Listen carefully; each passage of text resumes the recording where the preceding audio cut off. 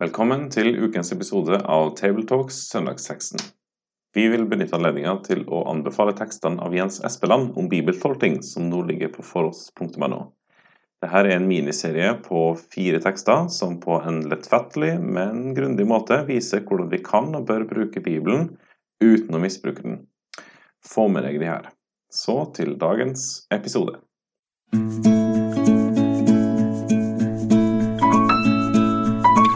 Velkommen til denne episoden av podcasten Table Talks Søndagsteksten, som blir presentert av den kristne ressurssida foross.no.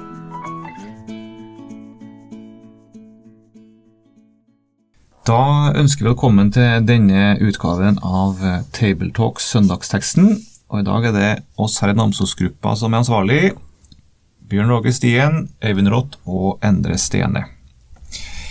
Vi begynner med å lese denne søndagens tekst. Vær så god, Eivind. Ja, teksten finner vi i Matteus kapittel 28, vers 16-20.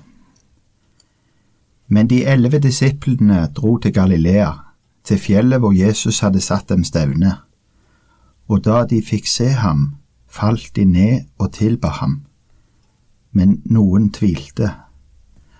Og Jesus trådte fram, talte til dem og sa, «Meg gitt all makt i himmel og på jord. Gå derfor ut og gjør alle folkeslag til disipler, i det dere døper dem til Faderens og Sønnens og den hellige ånds navn, og lærer dem å holde alt det jeg har befalt dere.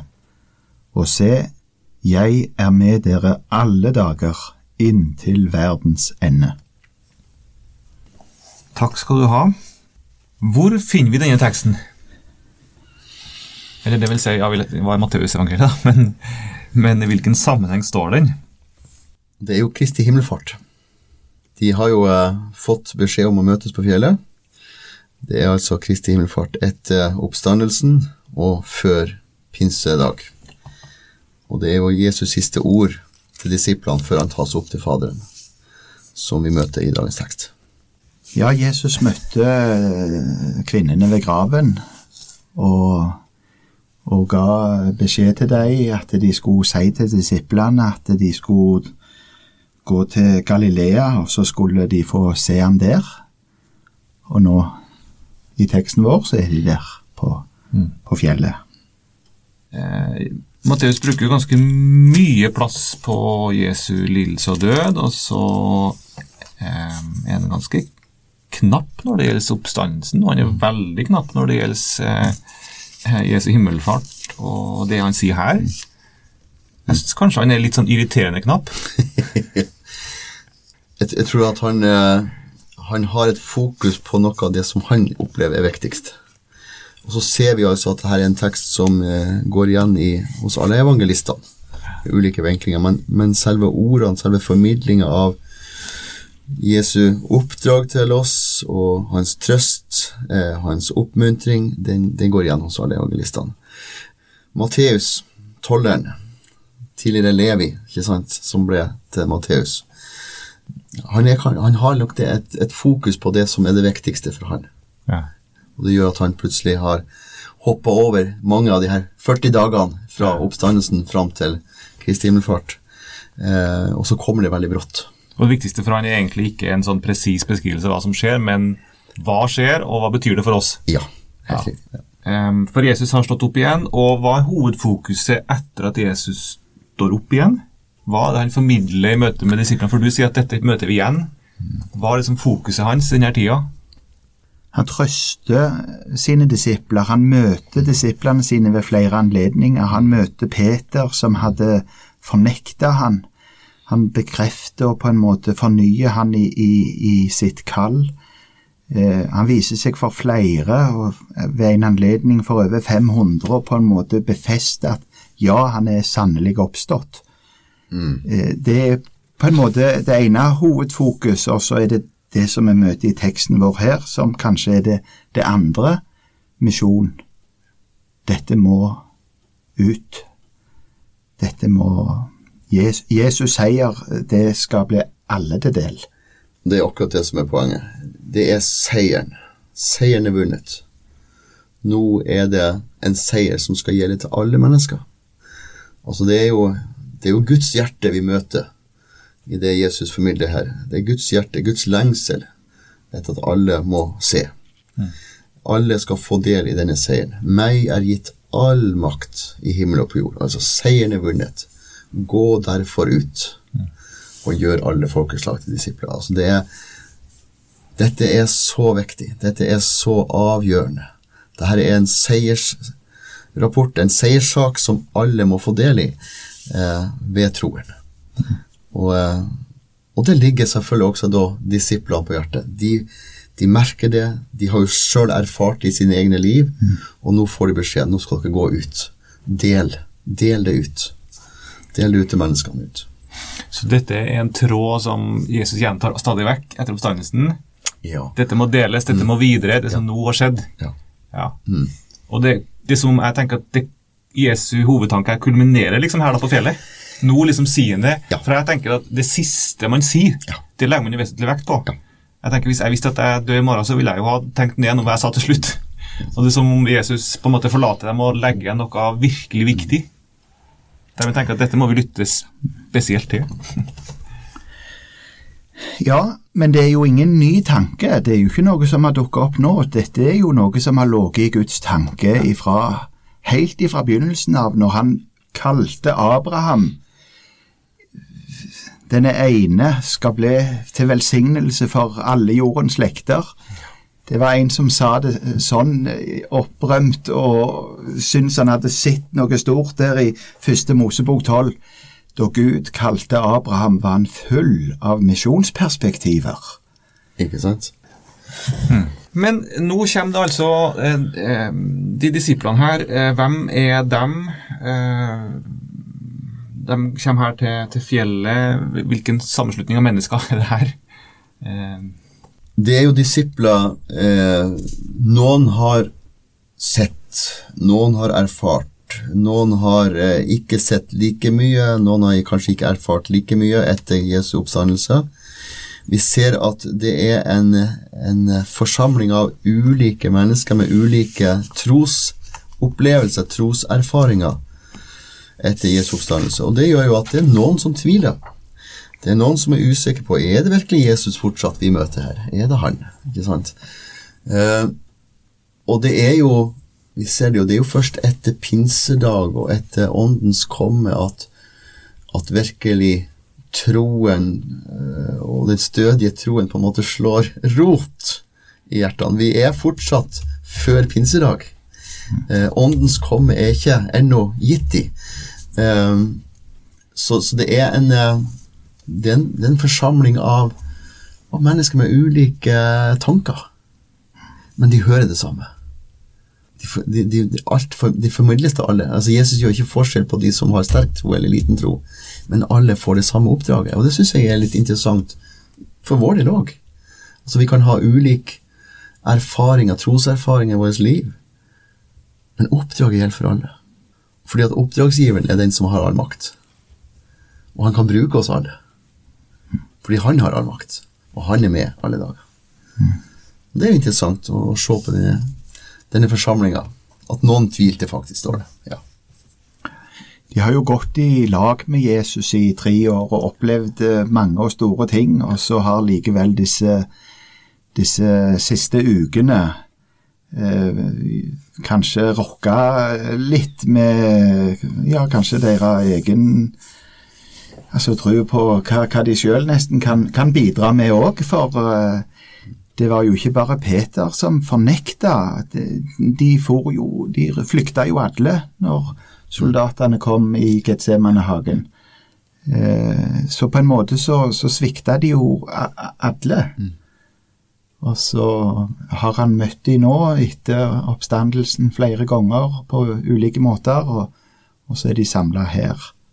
Jeg synes det på en måte litt fint, og at det så ærlig at teksten vår sier det. Noen tvilte.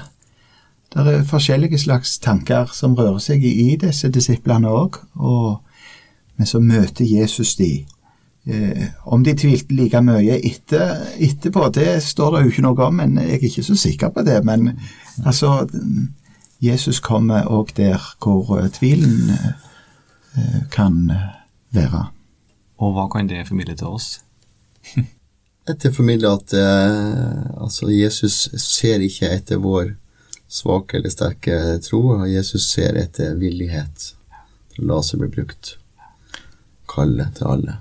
Det er ikke bare en elite Nei. Som på en måte plukkes ut, eller som får lov til å lytte til hans både tale og trøst og hans kall. Men det... Så forteller det også noe om hvor hudløs ærlig Bibelen er. Ja. Og jeg tenker det også gir meg troverdighet i forhold til Bibelens tekst, at her fremstiller ikke de første disipler som veldig perfect. Men misjonsbefalingen blir gitt til syndere som trengte og fulgte etter Jesus. Akkurat det handler om, ja.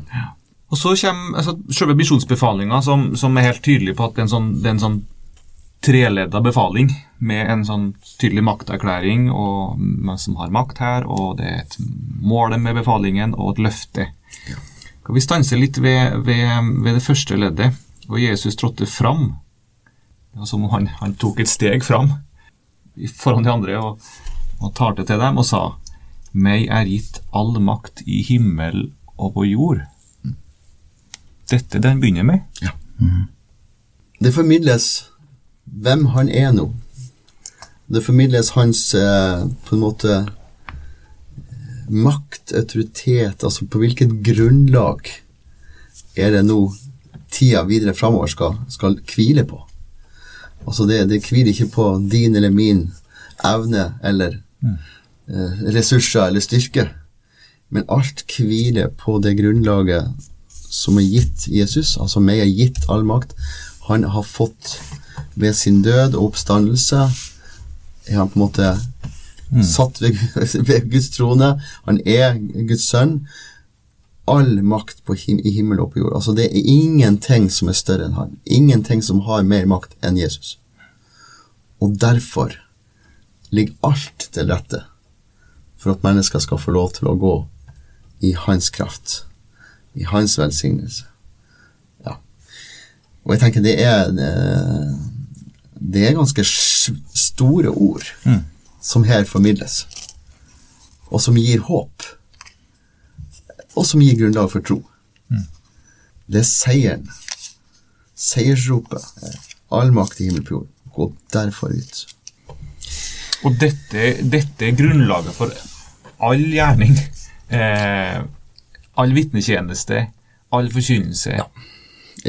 Vi er jo nå, denne teksten er jo på treenighetssøndagen, og i det at han bruker ordet derfor, gå derfor ut, så er det jo all den makten han er gitt, som er Jesus til eie, som da formidles til oss. Det gir oss trygghet som Guds barn. Den som har tatt imot han er Guds barn, fordi han har all makt. Ingen kan røve noen ut av Guds hånd. Ikke sant? Faderen er far, for all makt ligger hos Jesus. Det gir oss tillit og frihet i troen på Jesus, altså hans død for våre synder gir oss nåde, enten vi føler det ikke, fordi han har all makt i himmel og på jord. Forventninger til åndens komme, forventninger til det var Gud i oss ved den hellige ånd, kan få lov til å bringe av både tro, håp, kjærlighet og ikke minst utrustning, gaver til å bre evangeliet videre. Fordi han har all makt. Altså, her ser vi også at Faderen, Sønnen og den hellige ånd på en måte har all makt, og derfor ligger alt til rette for oss troende mennesker til å gå ut med evangeliet og leve det nye livet, rett og rett. Han har all makt. Ser for meg to bilder som dukker opp, eller to bibelord. Det ene er fra Hebreerbrevet, der står om at Jesus som kom til jord og ble en av oss, et menneske, for at han ved døden, det at Jesus gikk i døden for våre synder, så tilintetgjorde han som hadde dødens velde, det djevelen, for å utfri oss. Altså, i Kolosserbrev så står det at der på korset så viste han seg som seierherre over makten og myndighetene. Så på en måte deres makt brutt. Jesus den som har all makt. Døden kan heller ikke skade et menneske som tror på Jesus, for det Jesus som har nøklene til døden og livet. Og her står jo en av lesetekstene på denne søndagen, i 1. Peterbrev 2. Ja. Kom til ham den levende stein, som ble vraket av mennesker, men utvalgt og dyrebar for Gud, og blir selv levende steiner, som bygges opp til et åndelig hus. Meg gitt all makt, derfor ligger alt til rette. Det andre bildet ser vi når de kommer til Jesus med denne lamme mannen som de firer ned gjennom taket på huset.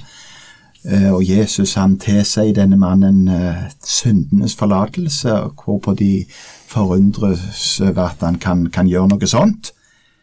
Ja, hva lettest å si? At du skal bli frisk, eller at dine syndere er deg forlatt? Og så sier han, men for at dere skal vite at menneskesønnen har makt på jord til å tilgi synd. Og så tar senga de og går. Han har all makt. Det som om sentrum i teksten egentlig her da. Kan det være sånn? Dette liksom... Det fundamentet. Fundamentet, ja. Ja, det fundamentet for det som videre kommer. Ja. Og jeg tenker det nettopp det her fundamentet, grunnmuren, eller hjørnestein som Peter taler om i 1. Peters brev. Det hjørnestein som på plass her. Meg gitt all makt, og derfor. Og så kommer resten. Det som Jesus nå begynner en ny del av sin gjerning som frelser. Nå har han fullført frelsesverket. Nå inntar han tronen. Han sitter ved Guds høyre hånd, er på vei dit for å innta den og har all makt. Og er alt underlagt han, og dermed også gir autoriteten til å gå ut til sine. Og så sier han altså videre, gå derfor ut og gjør alle folkeslag til disipler, dere døper dem til Faderens og Sønnens og den hellige ånds navn. Jeg kjenner det på en måte så kjente ord, så hvordan skal vi nærme oss disse kjente ordene? Jeg tror først det rett og slett ordet gjør disipler. Gjøre disipler. Som tidligere medarbeider i Indremisjon så jobber vi jo en god del tid under slagordet vinne og bevare. I senere tid så vi det at vinne og bevare kan fort bli vinne og hermetisere. Altså, man skal holde seg borte fra verden der ute, alt i verden ute farlig, derfor det viktig å vi holder oss for oss selv, vi hermetiserer oss inne på huset her. Og så har vi noen oppdrag, vi har noen prosjekter ute, men for å beskytte oss mot verden så det om å vinne oss og bevares i det her. Hør hvor det stormer der ute, her det fredfullt og tyst. Inntil vi begynte å se at det faktisk kunne være døden. Det som måtte bli stillestående vann, det føres noe til, men hvis det ikke har et visst utløp, så blir det brakkvann. Jesus sier ikke at vi skal vinne og bevare, men Jesus sier at vi skal vinne og gjøre disipler. Og den beste bevaringen jo at det pulserende liv. Det vi får, kan vi gi videre. Det vi får, kan vi gi videre.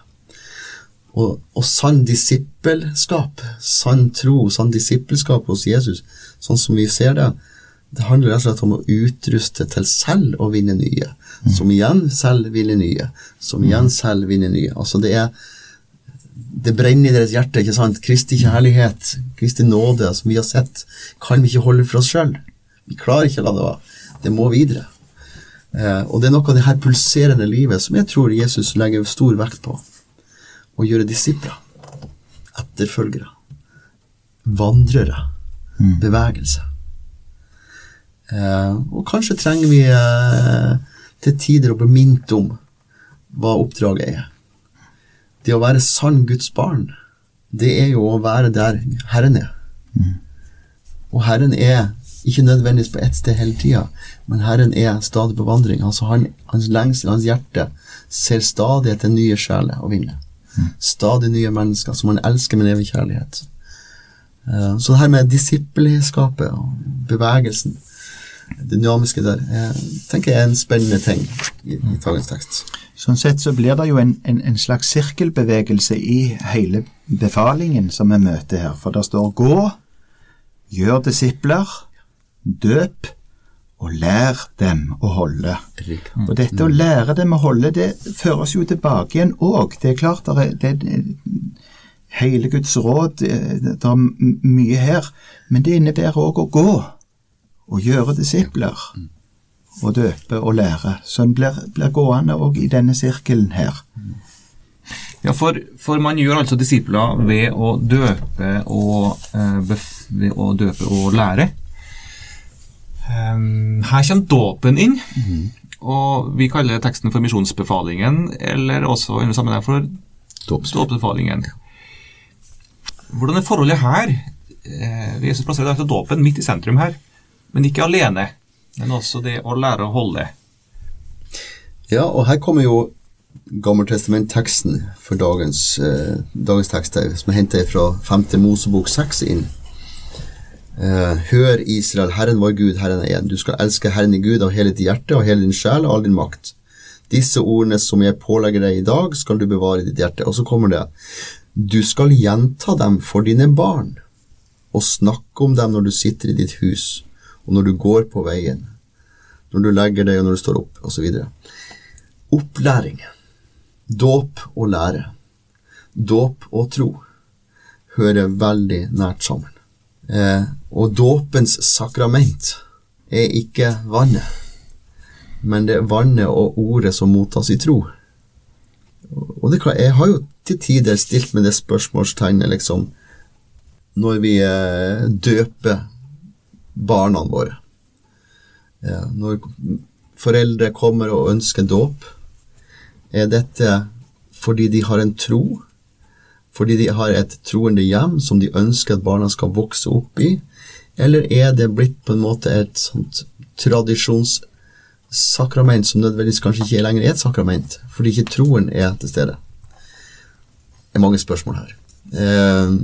Og selvfølgelig, en del av de her tingene kan man alltid diskutere, men jeg tror at Jesus poengterer nettopp dåpen og læren, fordi det ved troen at det skaper liv, og det ordet, Guds ordet, ved tro, som skaper liv.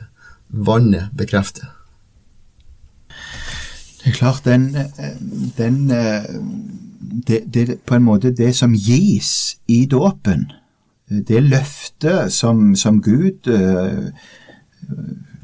har knyttet til dåpen, til vannet, det jo ikke, hvis ikke en blir på en måte bevart i troen på Jesus, for det jo inn i et nytt liv sammen med Jesus, og skal en på en måte få leve det livet, så hører det med nettopp opplæringen. At en får høre Guds ord, at en får hjelp til å leve og dette disippellivet. Ja, og vi ser kanskje at den viktigste arenaen for nettopp dåpsbefalinger eller misjonsbefalinger hjemme. Å lære sine barn, som det står i Det gamle testamentet, ikke sant? Du skal gjenta dem for dine barn og snakke om dem når du sitter i ditt hus. Disiplene fikk jo oppdraget, misjonsbefaling, ikke sant, om å gå ut like til jorden senere, ikke sant, Jerusalem, Samaria, Judea og like til jorden senere. Det starter i vår nærhet, og Bibelen taler om oss at vårt hus, vårt hjem, i forhold til våre barn, der starter det første delen av oppdraget, og så går det utover. Å lære dem å holde et utrolig stort oppdrag, og et veldig mektig løfte som foreldre og faddere og menighet sammen står om, der dåpen foregår. Men det altså den opplæringen i Guds ordet, som gir grunnlag for tro og frihet og trygghet og tillit til Gud. Ingen av oss kan leve på våre foreldre eller våre forfedres tro, men vi lever på troen på Jesus. Det han som sentrum. Så det ligger veldig mye her, at troen å lære dem å holde alt det befalte. Og så sier vel også Jesu plassering av dåpen her, altså noe om hva dåpen for noen ting. For dette noe nytt. Dette noe helt annet til forskjell fra Johannes-dåpen, som var en dåp til synsbekjennelse og oppgjør og til på en måte en renselse. Her sier jo at dåpen det I dåpen du får del I det som nå gjort. Du får del I den seieren Herren har vunnet, og du blir plantet inn på Guds menighet, på Kristus-treet. Ja. Så det en tydelig definisjon av hva dåpen for noen ting, når han plasserer det her. Ja. Definitivt. Så rammes det, du kan si, befalingen begynner jo med dette gå derfor ut. Jeg har tenkt litt på det, at det jo ikke det at Jesus her kommer med et godt forslag til disiplene sine. Det kan dere gjøre hvis dere ikke har noe annet å gjøre. Men det på en måte som om det maktpåliggende, det ligger først I køen. Gå, meg gitt all makt I himmel og på jord, sier Jesus. Gå derfor ut. Det en befaling. Det en befaling. Helt riktig. Ingen anbefaling, men en befaling.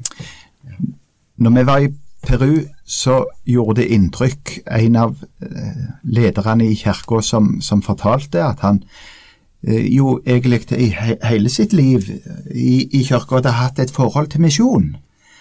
Men det hadde vært en tanke egentlig som hadde ligget der mer eller mindre ubevisst, at misjon det noe som kommer.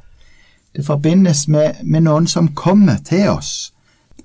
Men I de senere år så var det på en måte sterkere blitt en ny tanke. Ja, men Jesus sier gå. Det jo kanskje vi som må gå. Det synes jeg også var veldig rikt å oppleve, at ikke bare han, men også flere, en slags oppvåkning av at det faktisk Jesus ber oss om å gå. Ja, fordi teksten sier jo et sånn tydelig den befaler da til en handling og til en aksjon og til et oppbrudd og til en bevegelse fra et sted til et annet sted. Eller det vil si fra noen som allerede har det her evangeliet til noen som ikke har det. Riktig. Gå derfor og gjør, og så står det alle folkeslag. Og så langt jeg kan bedømme, så betyr det jo at så lenge det ennå finnes folkeslag som ikke har hørt dette som har skjedd, så ligger det på oss alle kristne og på en eller annen måte bidra til at også de får høre. Jeg kan ikke forstå annerledes at sånn må det forstås. Og at dette oppfylles ikke bare om vi formidler det til våre egne barn og til våre naboer, men at vi også på en eller annen måte må være med og ta det ut dit hvor det enda ukjent. For det står jo til alle folkeslag. Og at det noe som ligger på oss alle sammen. Ja, apostelgjerningene 1. Like til jordens ender. Det helt klart, det her et oppdrag, en befaling som gis til oss kristne verden over. At vi skal gå ut. Vi skal rekke ut. At alle må få høre. Alle må få høre. Jesus har vunnet seg. Jesus veien, sannheten livet. Jesus håpet for alle folkeslag, for alle folkegrupper, for alle tunge mål. Så det er på Guds hjerte. For alle mennesker skapt I Guds bilde. Alle mennesker elsket med en evig kjærlighet. Jesus ga sitt liv for at alle dem som tok imot han skulle bli Guds barn. Og derfor er det maktpåliggende for Jesus at dette gjelder ut til alle folkeslag. Det ikke bare de utvalgte. Det var jo en utfordring til å begynne med, ikke sant? For de var jo jøder. Og de var jo litt forferdet når det begynte å bli hedninger, ikke sant? Som fikk del I Kristus og fikk del I troen. Men det tok litt tid, for de skjønte rekkevidden at det faktisk var ut til alle folkeslag. Dette var ikke bare en jødetro. Men det her var ikke bare, Jesus ga seg ikke sitt liv bare for jødene, men for alle mennesker over hele verden.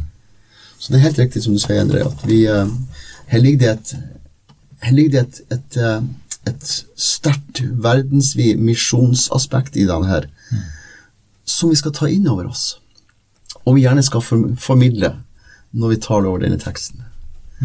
Er vi med i oppdraget? Har vi vårt fokus på bare vårt eget hjem, eller vår egen menighet, eller vår egen by? Men har vi også noe misjonsaspektet i seg? Nå er jo jeg pastor i Frikirka, og vi ser det at det her å holde fram misjon, altså yttermisjon ut til andre folkeslag, i den grad vi har en brann for det, så gir det på en måte en egen puls tilbake i den lokale menighet. Og de menighetene som har på en måte mistet litt av misjonsaspektet ut, vi har et ord vi bruker, man blir fort litt innfeit. Man har et veldig egoistisk på en måte blikk på oss selv, og hva vi skal få til, og hva vi ønsker. Men i den grad du har et engasjement for yttermisjon, så skaper det på en måte liv på lokalplan. Og det er viktig. Det er jo på en måte helt klart sånn som i apostelgjerningene 1, så er der, du ser det nære fra Jerusalem av, og så går det ut i Judea, i Samaria og til verdens ende. Vi skal fortsette å tale varmt og sterkt om det ansvaret som hver en av oss har, og i våre heimer med opplæringen, sånn som gammeltestamentlige teksten i 5. Mosebok også sterkt legger inn over oss. Men samtidig at det kan få dirre litt i livet til hver en av oss, at vi er delaktige i det ansvaret, for at de som ikke har fått høre, må få høre. Og det var en som sa det så sterkt at jeg vet ikke om det er grunnlag helt for å si det, men det ga i alle fall meg noe å tenke på. Du skal ha en god grunn for å bli værende i Norge. Du må nesten ha et kall til å være i Norge framfor. Du må ha et sterkt kall for å bli værende i Norge. Ja, ikke sant. Det er interessant. For min del også tenkte jeg sånn litt før at ja vel, jeg oppfyller på en måte kallet om jeg deler evangeliet bare til naboen eller her i Norge, eller men sånn tenkte jeg helt til at jeg oppdaget igjen da, at her står det faktisk gjør alle folkeslag, og at dette er et kall som Jesus legger på oss alle. Ja. Og så lenge det, altså ennå, finnes folkeslag der ikke det er en kristen kirke og evangeliet har kommet inn, så ligger det på meg. At jeg på en eller annen måte er med på det. Ja. Men jeg kan ikke gjøre det på en sånn måte sånn at jeg glemmer min nærmeste krets, for ringen min innerst. Men jeg må også tenke at Jesu primærkall er at evangeliet skal ut der det enda ikke er hørt. For det er da, når det skjedde, Jesus kommer igjen. Så han venter jo på å få komme tilbake til at alle folkeslag har hørt. Derfor er dette, tenker jeg, dette er vårt primære kall og primæroppgave. Jeg tenker at det er noe om å forstå at Guds nåde, Jesu fullbrakte verk på Golgata, er like verdifullt for kona i nabohuset som gamle bestemor oppe i Nepal. Eller det lille barnet i Indonesia. Guds evige kjærlighet, Guds evige nåde er kontinuerlig. Og Guds lengsel fra syndefallet i paradisets hage er at alle må komme tilbake. Kom hjem, kom hjem. Og oppdraget Jesus her nå gir det altså at på bakgrunn av at han har all makt, så er vi hans ambassadører. Til å peke på Jesus, peke på den tomme grava, peke på håpet til alle folkeslag, alle mennesker, enten de er hjemme eller ute. Nå er jo vi i den situasjonen i Norge at vi får mange av de der ute hjem til oss. Og det er også en viktig bit av det her.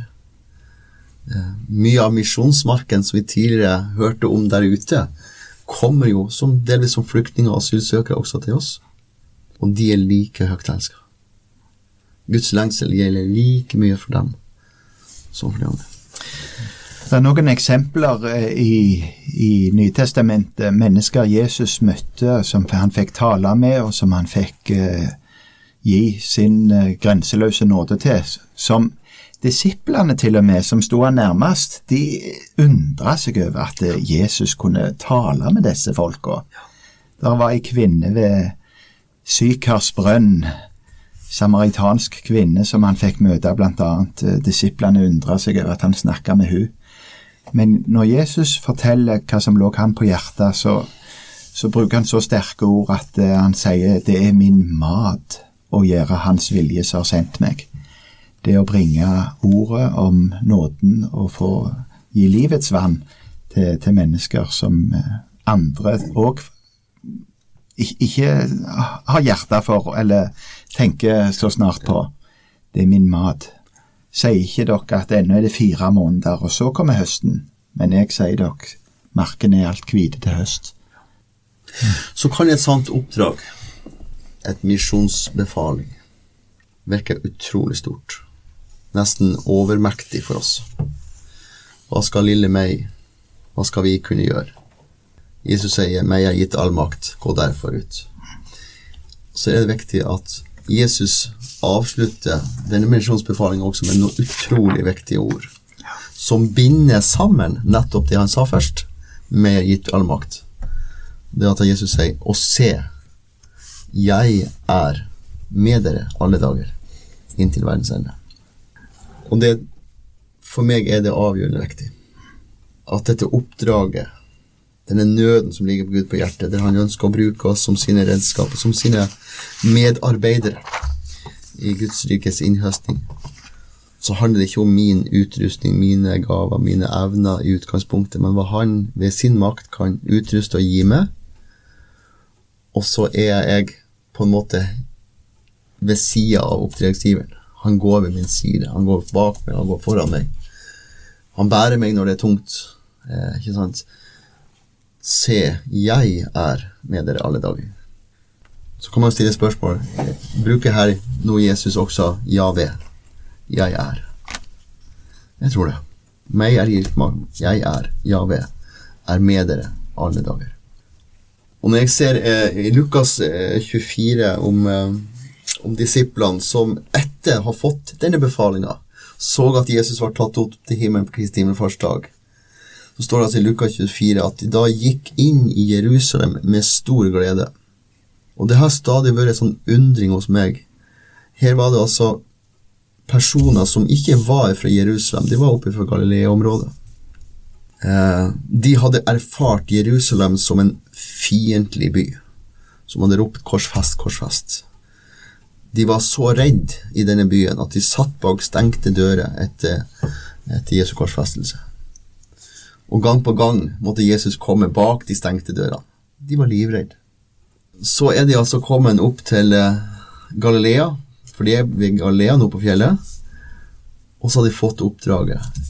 Og så går de altså med stor glede tilbake til fiendebyen Jerusalem. Hva det som gjør at de går dit med stor glede?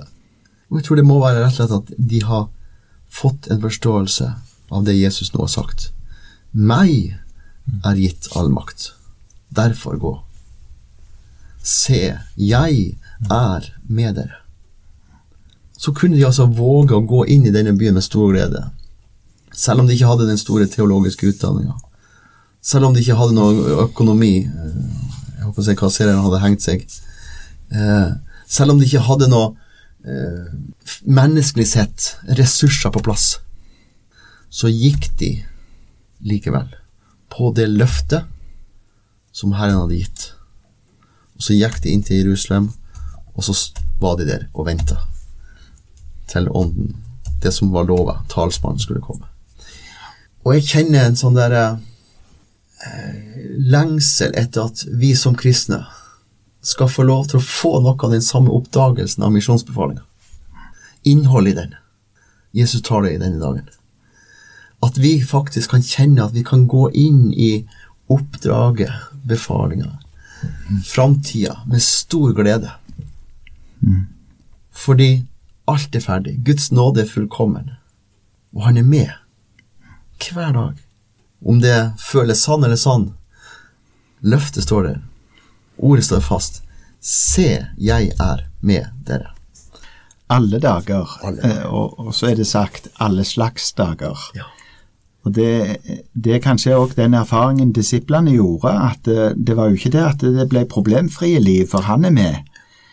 Tvert imot så opplevde de ganske mange dager som var vanskelige dager, men de hadde likevel en frimodighet at det en som med, han har all makt. Og Paulus han skriver det sånn, vi har denne skatten i leirkar, for at den rike kraften skal være av Gud og ikke fra oss selv. På alle vis vi trengt, men ikke stengt. Rådville, men ikke rådløse, og så videre. For han med alle dager, inntil verdens ende. Skal oppdraget lykkes, så vi avhengig av han. Foruten meg kan dere ingenting gjøre, sa Jesus. Da tror jeg vi skal gå mot avslutning. Kan du, Øyvind, avslutte med en bønn? Ja, kjære Herre og Frelser, vi takker deg for ditt ord, og vi takker deg for dette avsnittet som vi har fått lese i sammen her. Takk for misjonsbefalingen. Takk at det du som den som har all makt i himmel og på jord, som byr oss om å gå, og som lover selv å gå med. Vi ber Herre om at det må få lov til å dirre i våre liv, at det maktpåliggende, at ord om deg, den seier som du har vunnet ved din død oppstandelse, at det må få nå til alle folk, at de kan få lov til å komme inn igjen i samfunnet med sin skaper og Herre. Vi ber om det i ditt navn. Amen. Med det sier vi takk for følget for denne gang. Finn flere ressurser, og vær gjerne med å støtte oss på foross.no.